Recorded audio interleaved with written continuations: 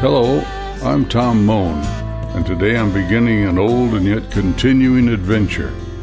In 1968, my family and I returned to Tulsa, where I became the general manager of KORU-FM and Oral Roberts, radio announcer. At that time, from 1968 until March of 71, I had a daily program entitled Good Morning, Brother Pilgrim. And now, after 50 years, I'm resurrecting it with a new title, Good Morning, Fellow Pilgrim. And a pilgrim is a person who's on a journey, and in this case, a journey of the kingdom of God on earth, as Jesus prayed. So I hope you'll join me as we look into the past, the present, and the future. This is the Good Morning, Fellow Pilgrim podcast with Tom Moan for April 6th, 2020. Well, once again, good morning, fellow pilgrims. As we walk this kingdom path and as the grace and the mercy and the blessed Holy Spirit opens up each day for us, we're learning, Father, by your Spirit, to live fully and completely in the day in which we live, without getting locked into the past or just anxious about the future, but about today. Today is a day that the Lord has made. Let us rejoice and be glad in him. And also the prophet Jeremiah said, this is a new day. Every day is a new day from your hand. Never been one like it. Well, Father, I would like to make some comments about the Nicolaitan heresy as I end up that in the last podcast. I wanted to recall to your memory the introduction to the book of Nehemiah that my dear friends Tom and Sandy had sent to me, and it was such a blessing. And in that, the thing that was so beautiful about that introduction was separating life into distinct categories of sacred and secular damages, sometimes irreparably, any attempt to live a whole and satisfying life. In Jesus, there's no sacred and secular. All of life belongs to him. And Eugene Peterson, later in that same introduction, says, the biblical story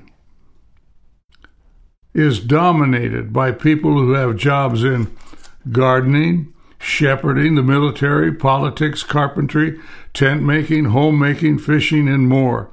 Later he talked about Ezra being a scholar and Nehemiah worked with stones and mortar. He also said, work by its very nature is holy. And my two friends, Tom and Sandy, Tom was a pilot, and an excellent pilot, and an anointed pilot, and a man of God. His wife, a nurse for many years, and also anointed. My point in bringing this up is for you and I to realize together that all called of God by the Holy Spirit are in one category in the body of Christ in the New Testament. Back in the 19th chapter of Exodus, it was written this way. I'll pick it up this is when Moses is on Mount Sinai, and God calls him, and he says, if you will indeed obey my voice and keep my covenant, then you shall be my own possession among all the peoples, for all the earth is mine, and you shall be to me a kingdom of priests and a holy nation. These are the words that you shall speak to the sons of Israel. And it's so true. There was two classes in the Old Testament. There was a priestly class. There was the high priest. And the point I've been trying to make is that in the New Testament, that's done away with. That's not what God is after in the New Testament. Yet he uses the same word, priests. But all of us are priests in the kingdom of God. And I wanted to read from 1 Peter 2, which is a cross-reference from Exodus 19. And it says this. I'll pick it up in verse 4. And coming to him as to a living stone, rejected by men, but choice and precious in the sight of God, you also, as living stones, are being built up a spiritual house for a holy priesthood, to offer up spiritual sacrifices acceptable to God through Jesus Christ. For this is contained in Scripture, Behold, I lay in Zion a choice stone, a precious cornerstone, and he who believes on him or in him shall not be disappointed. This precious value, then, is for you who believe. But for those who disbelieve, the stone which the builders rejected, this became the very cornerstone, and a stone of stumbling and a rock of offense. For they stumble because they are disobedient to the word, and to this doom they were appointed. But you are a chosen race, a royal priesthood, a holy nation, a people for God's own possession, that you may proclaim the excellencies of him who has called you out of darkness into his marvelous light. For you were once not a people, but now you are the people of God. Once you'd not received mercy, but now you've received mercy. So as I read that, I realize Peter is not writing this letter to priests, high priests, professionals, pastors, shepherds, teachers, all that. He's writing it to the body of Christ.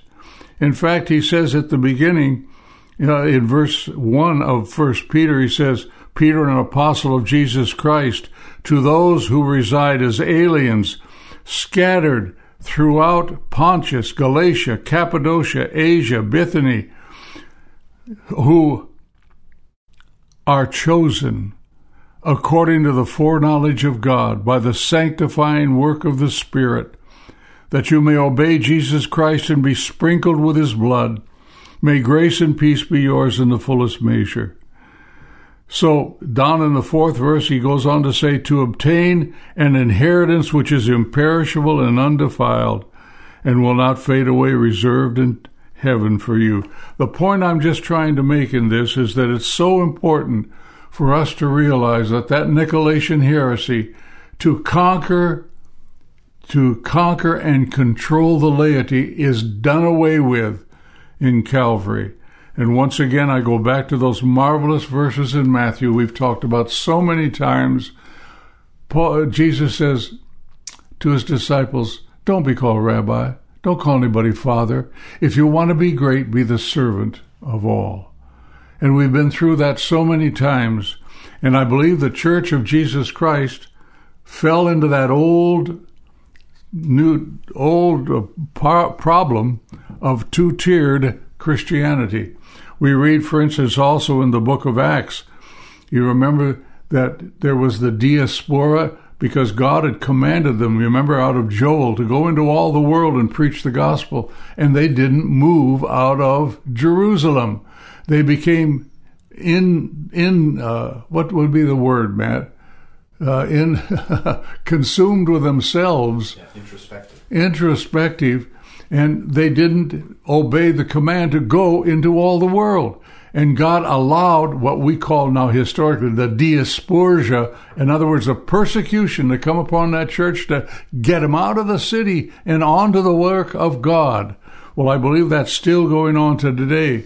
But then, after about 3 centuries, and we've talked about this so many times in that 3rd century, the Emperor of Rome gets a vision, turns all the pagan buildings over to the Christians, and once again, we end up with a two-tiered Christianity. And I believe that God brought to an end that two-tieredness forever.